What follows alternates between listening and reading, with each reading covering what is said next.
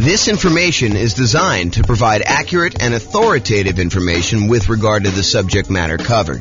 It is offered with the understanding that the presenters are not engaged in rendering legal, accounting, or other professional services. If legal advice or other expert advice is required, the services of a competent professional should be sought. Welcome to the Montgomery Real Estate Investing and Real Estate Financial Planning Podcast. Learn all about investing in real estate in Montgomery, Alabama, with a combination of real estate financial planning and modeling with numbers specific to Montgomery, plus syndicated, more generalized recordings of live and pre-recorded real estate investing classes, not all of them specific to Montgomery. Be sure to stay tuned after the podcast for a message from our sponsors. Well, good morning and welcome, everyone. I am your host, James Orr, and we have a very special class today, a class that is pretty popular, I think, with most real estate investors, especially real estate investors just getting started. And that is all of the low down payment financing options that are available for real estate investors. So that's what we're going to be going over today. Let's get started. So low down financing options. I think a lot of folks come in, a lot of real estate investing folks come in thinking, I need to have 20% or 25% down in order to be able to buy these rental properties. And that's not quite true.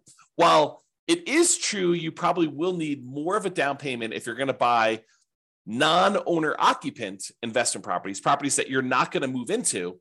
There are a lot of real estate investors that are choosing to buy properties using low down financing options in order to be able to do strategies like nomad or house hacking or things of that nature, or even buying properties like a duplex, triplex, or a fourplex, where you can move into one of the units and rent out the other units. So all of those options have low down payment financing options available. And a lot of, especially newer real estate investors, are going to probably gravitate or opt to do those types of strategies. So let's go over like all the different options you have if you're looking for low down payment financing options. And in the previous class, we covered all of the nothing down, the no down payment financing options. Now we're moving to the low down payment ones. And eventually, as you might have guessed, we will go over all of the traditional financing options available for real estate investors. Okay, so let's go over the big list, kind of like big picture groups of all these different loans. And then we'll drill down into a couple of very specific loan programs, and I'll go into some detail on those.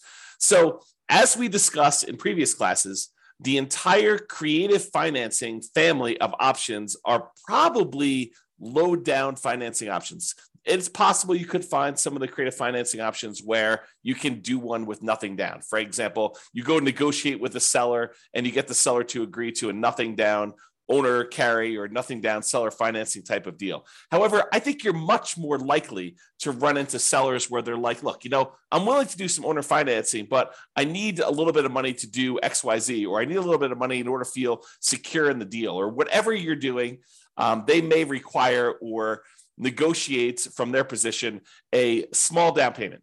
And by small down payment, there's no specific number. So it's not like low down starts at 5% or low down starts at 15%. In my mind, I consider anything less than probably 20% to be low down. Although there is a 15% down non-owner occupant loan program available. And so maybe I should kind of move it back to about 15%. Anything less than 15% down is considered low down, but I digress. Okay, so all the creative financing options, and I'll go over a quick list of what those are here on the next slide, but anything like owner financing, wrap financing, loan assumption, subject to, agreement for deed, the old rent-to-own family of lease option, lease purchase, all of those I would consider to be kind of low down financing options that are available. And you should be able to negotiate a low down payment option there. And in some cases, probably even nothing down. So that's the whole creative financing thing.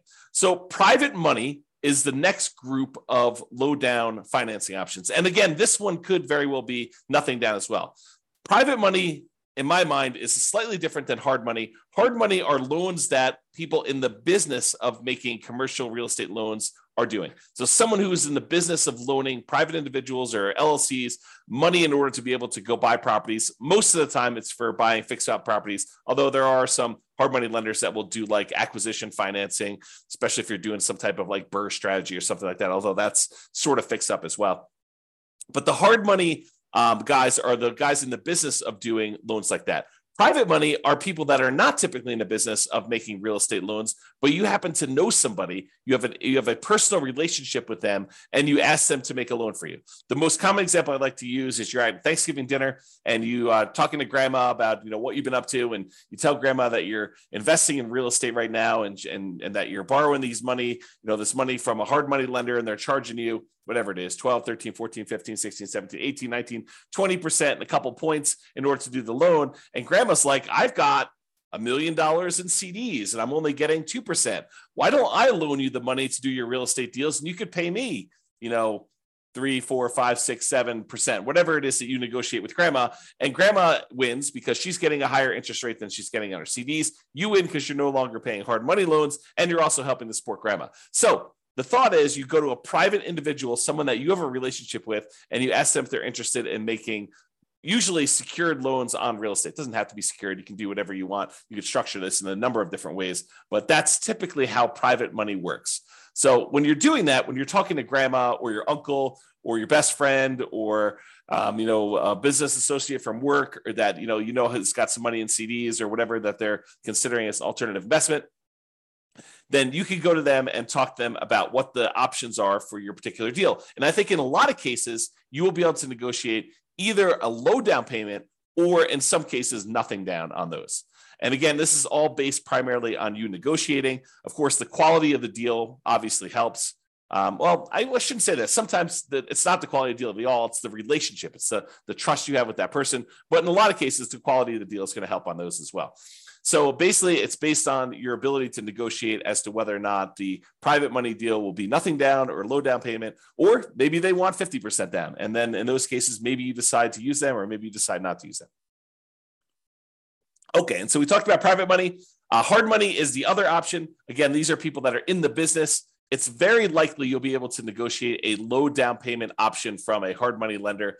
A lot of times they want you to have a little bit of skin in the game, although there are definitely some that are willing to do stuff with nothing down if the deal is strong enough in most cases. So if the deal is really, really good, a lot of times you can negotiate nothing down in the deal.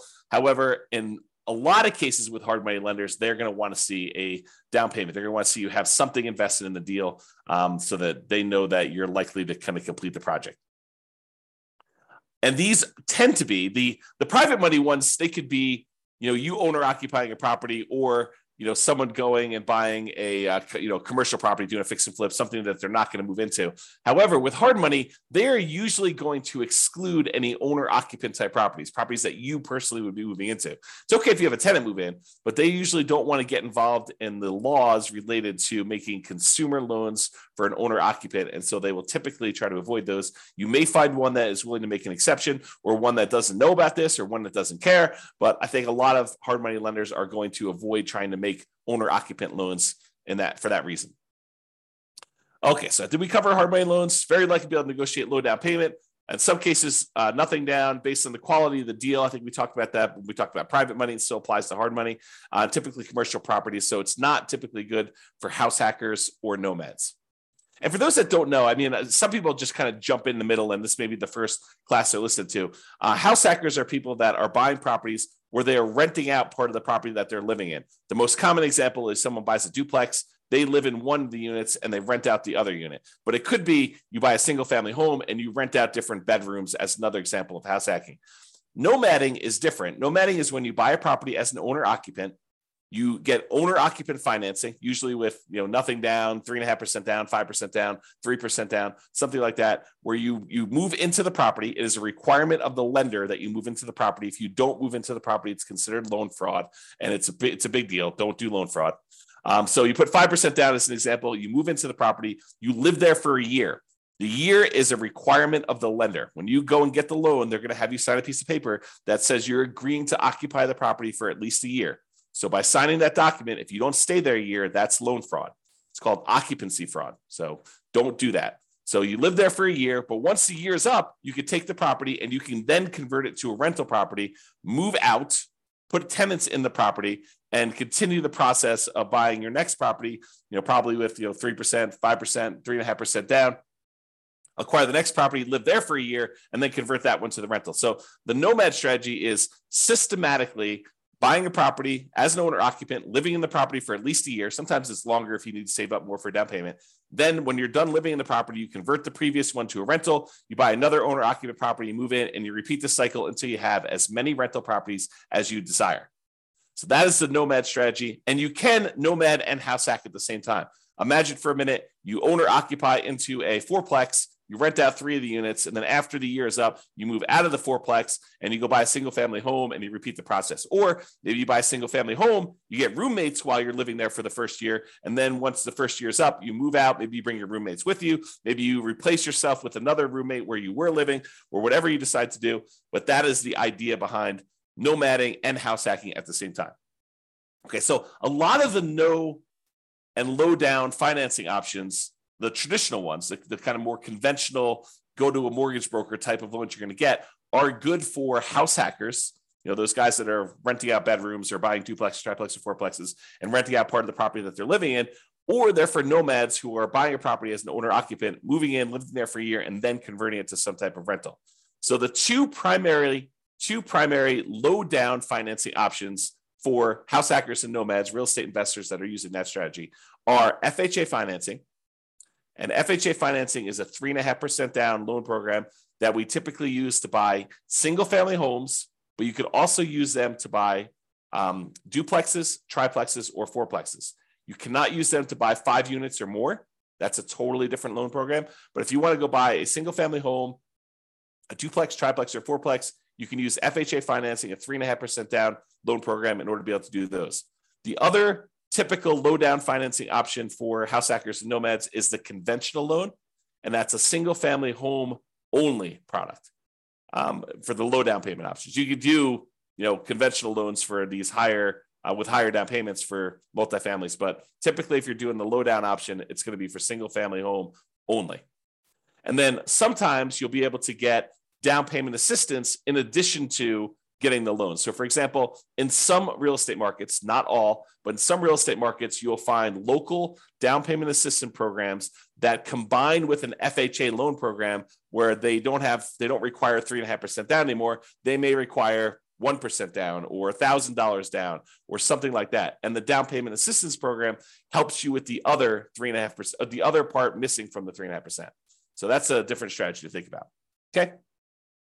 And then there may be, I won't know, but there may be banks that are local to you, like local community type banks that also offer low down payment programs or nothing down loan programs, if you could find those too. So maybe your local credit union has a 3% down or 5% down loan program that is slightly different than the FHA or conventional loan program. So you may want to check with them as well. All right. So that's the big picture overview of the low down financing options. Just a quick review of what the creative financing ones are. I sort of gave you this list already, but I will share them with you. And then if you think any of these sound interesting to you, you'll want to dig into more. But the creative financing ones that probably are low down: owner financing, where you get the seller to act like the bank. Those could be low down. Wrap financing, where the seller has an existing loan on the property and they decide to keep the loan in place, but act like they're financing the whole thing. You send a payment to them. Part of that payment goes to pay their underlying loan that still remains on the property. So that's wrap financing. That could be low down, sometimes nothing down. Loan assumption, if you're going to formally go in and assume like an FHA loan, you could do that. And a lot of times those would require a small down payment in order to pay the seller some of their equity. The whole rent to own, lease option, lease purchase family, where you're leasing the property and you either have an option to buy the property at some point in the future, or you have a lease on the property and you have a purchase contract to purchase the property at some point in the future. A lot of times those will require that you have some type of upfront money. And in some cases, it looks a lot like a security deposit, right? Like the seller is like, hey, listen, I want to rent you the property. And you go to them and say, hey, if I rent this property, I'm good at making my payments on time. Would you consider selling this property to me? And they're like, sure, yeah, I'll give you an option to buy the property, for the next 2 years at this price. And, you guys come to an agreement on that, but they may still expect you to have a security deposit, which looks a lot like a down payment, which looks a lot like low down. Okay. So those are some options when you consider that. Then the whole agreement for deed, bond for deed, contract for deed, installment land contract, family of kind of creative financing options. And I think a lot of those sellers are going to want you to have a little bit of money in the deal as well. And then buying properties subject to the existing financing, where the seller deeds you the property, they leave their existing loan in place, or liens on the property for that matter, but they leave their existing loans in place on the property, and you buy the property with that loan still in place, subject to the existing financing that is on the property. And in those cases, I think some of the sellers are going to negotiate some type of low down payment on those as well. Okay, so that's sort of the creative financing family of options and how they kind of relate to being low down. All right, so let's talk about two different loan programs, the FHA loan program, which we'll talk about in detail here, and then the conventional loan program. So we'll go over just a little bit of detail about these. Of course, the place to actually get the information on this is to go talk to your lender. So if you think you're going to be doing the FHA loan program, I give you some really basic information. I'm not a lender, and you're going to want to go talk to your specific lender and get the most current, up-to-date stuff, because this stuff can change. I'll kind of point out a couple of recent changes that my lender told me about. Matt Weaver from Excel Financial provided me some updated information on the conventional loan program here just a few minutes before I made this presentation. So you can kind of see, though, that you want to talk to your lender and make sure that nothing has changed and get the most up-to-date stuff. And maybe you fall into one of the more unusual exception situations, which I'm probably not going to cover here. I'm not going to go over all the different things. You can go online, you can download the requirements for these loans, or you can call your lender, which is a lot easier, and just talk to your lender about the specifics. All right, so the FHA loan, Federal Housing Administration loan, FHA, it is what I would refer to as nomad approved. I like these loans for nomads who own properties, especially if you're a nomad buying a duplex, triplex, or fourplex. Of course, you can do house hacking with this as well. So it's usually 3.5% down. You can put more down. The terms of the loan will probably improve if you put more down. The PMI may change when the PMI falls off. May change. So the 3.5% down is the minimum you can do. And a lot of folks are going to choose to do the minimum in this particular case. So 3.5% down for an FHA loan. It is usually a fixed rate loan with private mortgage insurance, what FHA loans call mortgage insurance premium, MIP. So PMI is private mortgage insurance. It's insurance that you pay to protect the lender in case you default. So the lender really says, look, I'd prefer it if you put 20% down.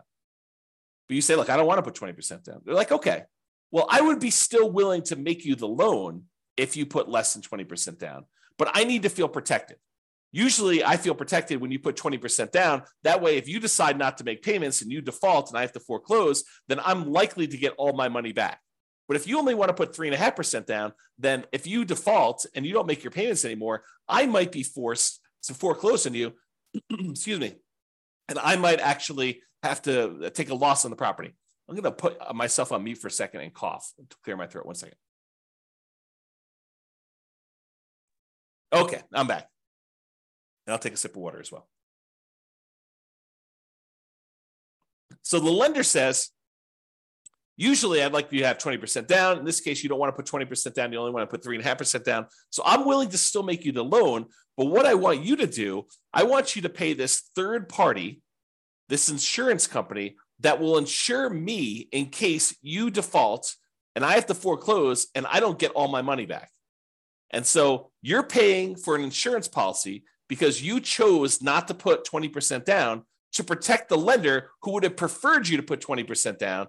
But since you didn't, they're willing to make you the loan as long as you have insurance that protects them in case you default and they have to foreclose. That's what PMI is. And so in this case, the mortgage insurance premium that comes with FHA loans, it's a little bit different than the typical mortgage insurance, the private mortgage insurance that you get with conventional financing. What's different is when you put 3.5% down, the mortgage insurance premium never goes away. With conventional financing, a lot of times when you get below 80% loan to value, that mortgage insurance payment that you're making each month would go away. So once you get to a certain point where the lender now feels protected and they no longer need the insurance, you no longer need that, make that payment. With FHA, that doesn't happen. With FHA, the mortgage insurance premium remains there for the life of the loan. So in order to get rid of it, you'd either need to sell the property or change the financing you have on the property, either pay off the loan completely or refinance out into a different loan product completely. Okay. So usually with FHA, 3.5% down, they're going to require some type of PMI on the loan, and it can't be canceled. You must refi the loan to get rid of it or sell the property or pay it off in order to get rid of PMI. Usually it's 640 plus credit scores. However, there are some exceptions for FHA that you can go down to 580 in some cases. So this tends to be the loan product that if a client's got some credit challenges, the lender's probably going to suggest, because it tends to be the loan product you can get where the interest rate doesn't get impacted by low credit scores. Although maybe that's changed, you go check with your lender, but that's my understanding. If you happen to have had a bankruptcy, it's a 2-year waiting period since your bankruptcy filing in order for you to get an FHA loan. If you've had a foreclosure, it's typically a 3-year waiting period for you to be able to get an FHA loan. So if you've had a bankruptcy and or foreclosure, realize that you're going to be waiting either 2 or 3 years, depending on which one was and kind of the later of those dates, if you kind of think about it that way. If you're like, hey, James, does this start when I file my bankruptcy, or my bankruptcy is kind of discharged, or when it goes to court or anything like that? I don't know the answer. Go talk to your lender and find out exactly when that happens. Okay. And the other thing, don't go look this up online. Go talk to an actual lender who's making these loans, because you may go and see like a forum discussion where someone tells you a number and that's not right. It may have been right for their particular situation because they may have had something exceptional going on. But you want to talk to the lender about you, your specific situation, and just call a lender that you're going to be working with to get the loan, and they'll tell you what the real deal is for you and your specific situation. Okay. So we talked about bankruptcy, foreclosure, we talked about credit scores. For FHA loans, you must owner occupy the property. You must move into the property. You must live there. So if you're getting a single family home, you got to move into the property. If you're getting a duplex, triplex, or fourplex, you need to move into one of the units. So you could buy a duplex and move into one side and rent out the other. You can move into a triplex, move into one side and rent out the other 2 units. You can do a fourplex, do the same thing. Okay. They do have maximum loan amounts by county. So realize you may be limited in the most you can go to with FHA financing with these maximum loan amounts. You can typically only have one FHA loan at a time. There are exceptions to this. For example, I think if you inherit a property and your parents or whatever it was, whoever is passing the property onto you, they had an FHA loan, you can have 2 in place at the same time in that particular case. You could also, my understanding is, if you move to a different city and the distance is more than, I don't know, whatever it is, I'm going to make it up, but go check with the lender, 100 miles. If you move 100 miles away, you can get another FHA loan in a new city. But again, check with your lender. There may be more exceptions, but most of the time you can only get one FHA loan, which is frustrating for some people who come into this for the first time. They're like, I'm going to go buy 10 fourplexes and I'm going to get FHA financing on each of them. Maybe not. That's going to be tricky to do. It's going to be really hard to do. Is it possible? Maybe. I mean, maybe if you hit all the exceptions and you move 100 miles away and you buy another fourplex, and you move 100 miles away again, buy another fourplex, and maybe you get married and your spouse has a couple and they did the same thing, or who knows, right? Like, could you get 10 fourplexes with FHA loans? Maybe, but I would not plan on it. Usually we plan on doing one because that's usually the limit. There is a version of the FHA loan that allows you to finance repair costs. So if you're buying a property, you're trying to do like a BRRRR strategy, although it's not exactly a BRRRR strategy because you're borrowing the money up front, but sometimes that strategy where you're going into a property that needs work and you are looking to borrow the money to do the repairs. Like you found a property, but it's just really a wreck. And you still want to do 3.5% down. There is a FHA 203K program, which allows you to include repair costs in the FHA loan. Now, for those of you that are handy thinking, I'm just going to do this and I'll pocket the difference because I'll do all the work. Nope, they've already thought of that. So it does require that you have third-party contractors do the work. You're not allowed to do the work yourself. And the FHA escrows the money and they release it to the contractor as the work is done. So if you're going to do that 203K loan program, go talk to a lender, get all the details, and find out exactly how that all plays out. But realize it's going to be hard for you to do the work yourself. And again, I think I mentioned this on the other slide, but there is some down payment assistance often coupled with FHA. It may not be available in your local marketplace, but if your local marketplace has down payment assistance programs, you may be able to use this in conjunction with your FHA loan so that part of the 3.5% is covered by some type of down payment assistance program, whether that's a loan or a grant or something like that. You have to go find out what the details of your specific program are, but a lot of times they're combined with the FHA loan program. And if you're trying to get the seller to help cover some of your closing costs, the FHA loan, I believe, has up to a 6% of the purchase price as a possible seller concession. So if you're able to negotiate to get the seller to contribute some money to help cover your closing costs, which means you're buying the property at a discount, essentially, unless you're raising the price by that much. If you're getting the seller to agree to contribute some money towards your closing costs, you could do up to 6% of the purchase price in order to get that on an FHA loan. There's a limitation to max out at 6. Usually we're not anywhere near that, just so you know. All right, so that's the FHA loan. Now let's talk about conventional financing. This one is also Nomad approved. I really like this one for doing Nomads. In fact, this is probably the most common Nomad loan program. If you're going to be doing that strategy where you buy a property, move in, live there for a year, then you convert it to a rental, the conventional financing loan program, 5% down especially, is your most common version of that. So this is conventional loan, Fannie Mae, Freddie Mac, you may have heard it described as those. They're typically fixed interest rates, and they're typically 30-year amortization. So they are, and FHA is 30 years as well, but they tend to be fixed interest rate and 30-year amortizations. We tend not to do 15-year loans because the monthly payment goes up quite a bit for a 15-year loan. Although, if you're in a situation where 15-year makes sense, you're welcome to do that. And they do offer those, but realize most of the time we're doing 30-year loans on those. For conventional financing, typically it's 740 plus credit score for the best interest rates. You may be able to do some lower. There's probably some mitigating factors, and they may do hit on some other things based on that. But usually 740 credit scores get you the best interest rates. For owner occupants, which is what we're talking about doing here, it could be as low as 3% down, but most commonly we're doing 5% down. And in both those cases, there's going to be some type of private mortgage insurance because you're putting less than 20% down. Okay, that private mortgage insurance is typically whenever you put less than 20% down on a property. The 3% down one is called the Home Ready or Home Possible loan. Primarily, it's for first-time home buyers. So you can't use that repeatedly. It's my understanding, but go check with your lender, see if you can use it more than once. Most of the time, you're going to be doing the 5% down with these types of loans. And usually the 3% down is a little bit uglier interest rate. It may be worthwhile for you to save up extra in order to get that extra 2%. It may make it a much better loan, a little bit better cash flow for you. It might be worthwhile doing that. Typically, you can get 10 non-owner occupant conventional loans per Social Security number. However, when you're doing owner occupant loans, there is no limit. You have to qualify, but there's no numbered limit on that. So if you're going to try to go buy, 20% down investment properties, you will be cut off from getting conventional loans after 10. Now, in some cases, you can split the loans between you and your spouse. And this would probably require you to do separate tax returns and for you to not have both of you guys on each of the properties. But imagine for a minute you were really committed to doing 20 properties or 15 properties, something over 10. And you're like, okay, look, this is what we're going to do. We're going to start filing separate tax returns, even though we're married.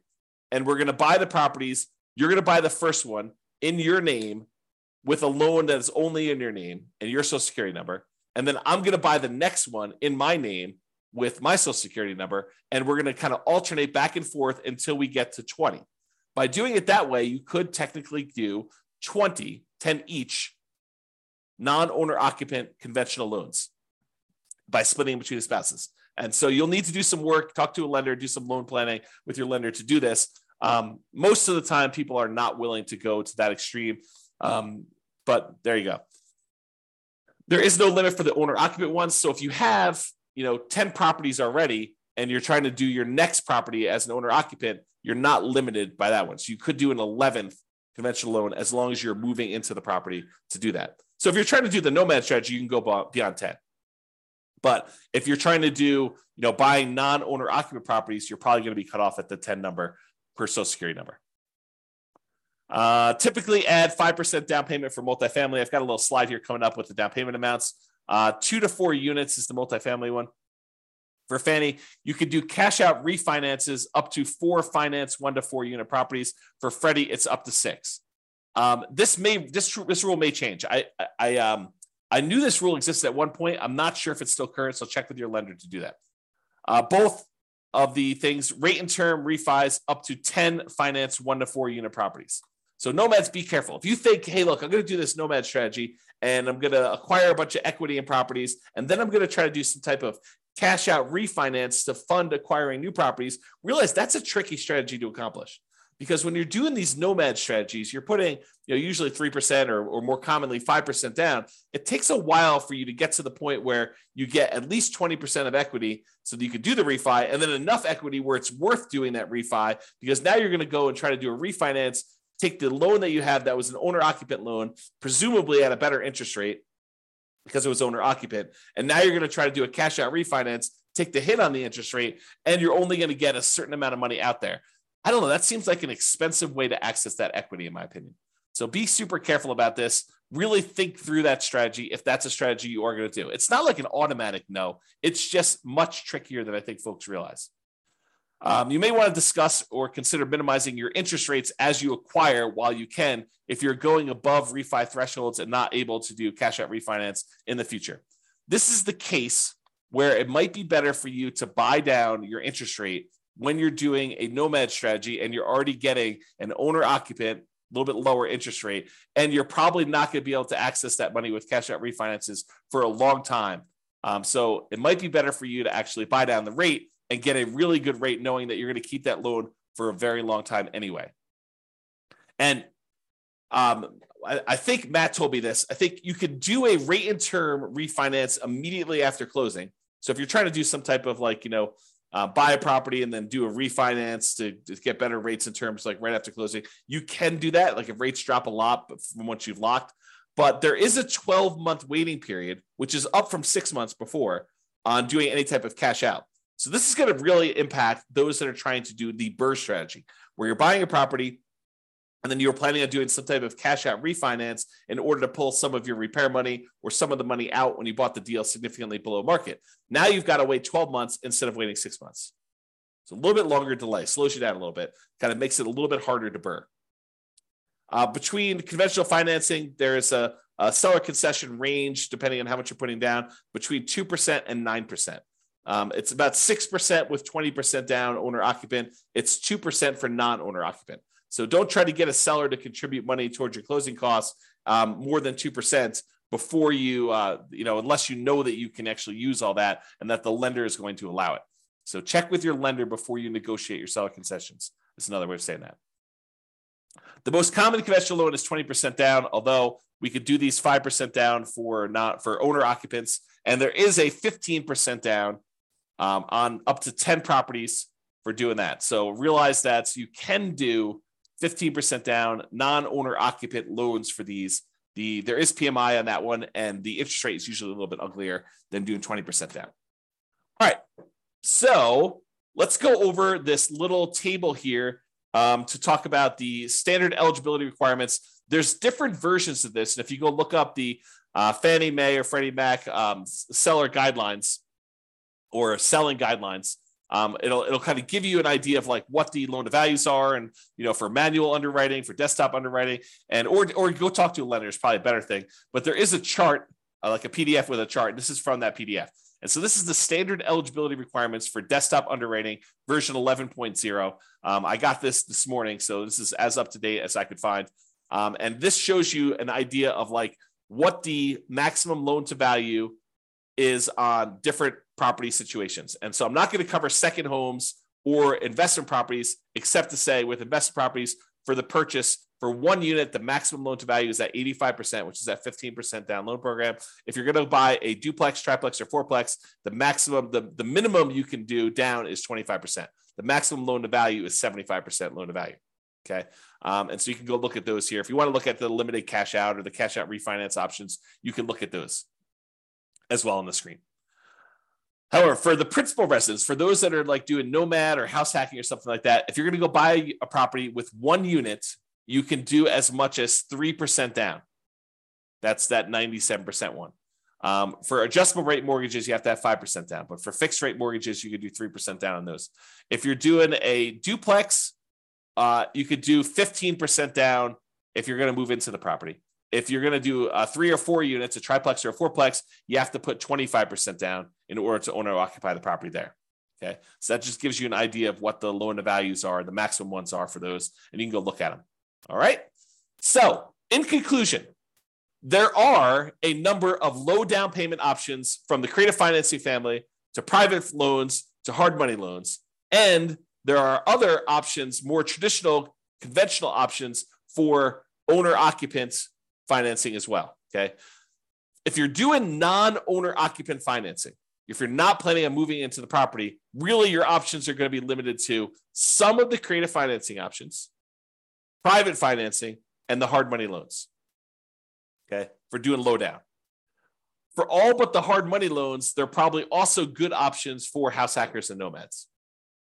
You're probably not going to be able to do a hard money loan as a house hacker or as a nomad. There probably are some exceptions to this, but that's a good general rule. Now, there may also be local low down payment options as well from local banks, but the two mainstream low down payment programs for traditional financing are FHA and conventional financing. FHA is 3.5% down. There's a conventional financing 3% down loan, and there's a 5% down one, which is the much more common one that we typically are using. And these tend to be really good for house hackers and nomads. All right, that's all I got for you. I hope you enjoyed the presentation. Thank you, everybody. I will talk to you soon. Have a great day. With home prices up, mortgage interest rates up, and rents up, but not quite enough to counteract the higher prices and interest rates. Cash flow on rental properties in Montgomery is harder than ever. Book a call with the Real Estate Financial Planner to apply our proprietary 88 strategies to improve cash flow on your rentals. See the show notes for a link to schedule your call and improve your cash flow today. If you're a real estate agent, lender, or professional in Montgomery that wants to help our real estate investor listeners, consider reaching out to learn about collaboration opportunities with this podcast. We'd love to add more value to our listeners by having you assist our investors buy, sell, and finance their real estate investments. See the show notes to schedule a call to discuss collaboration opportunities.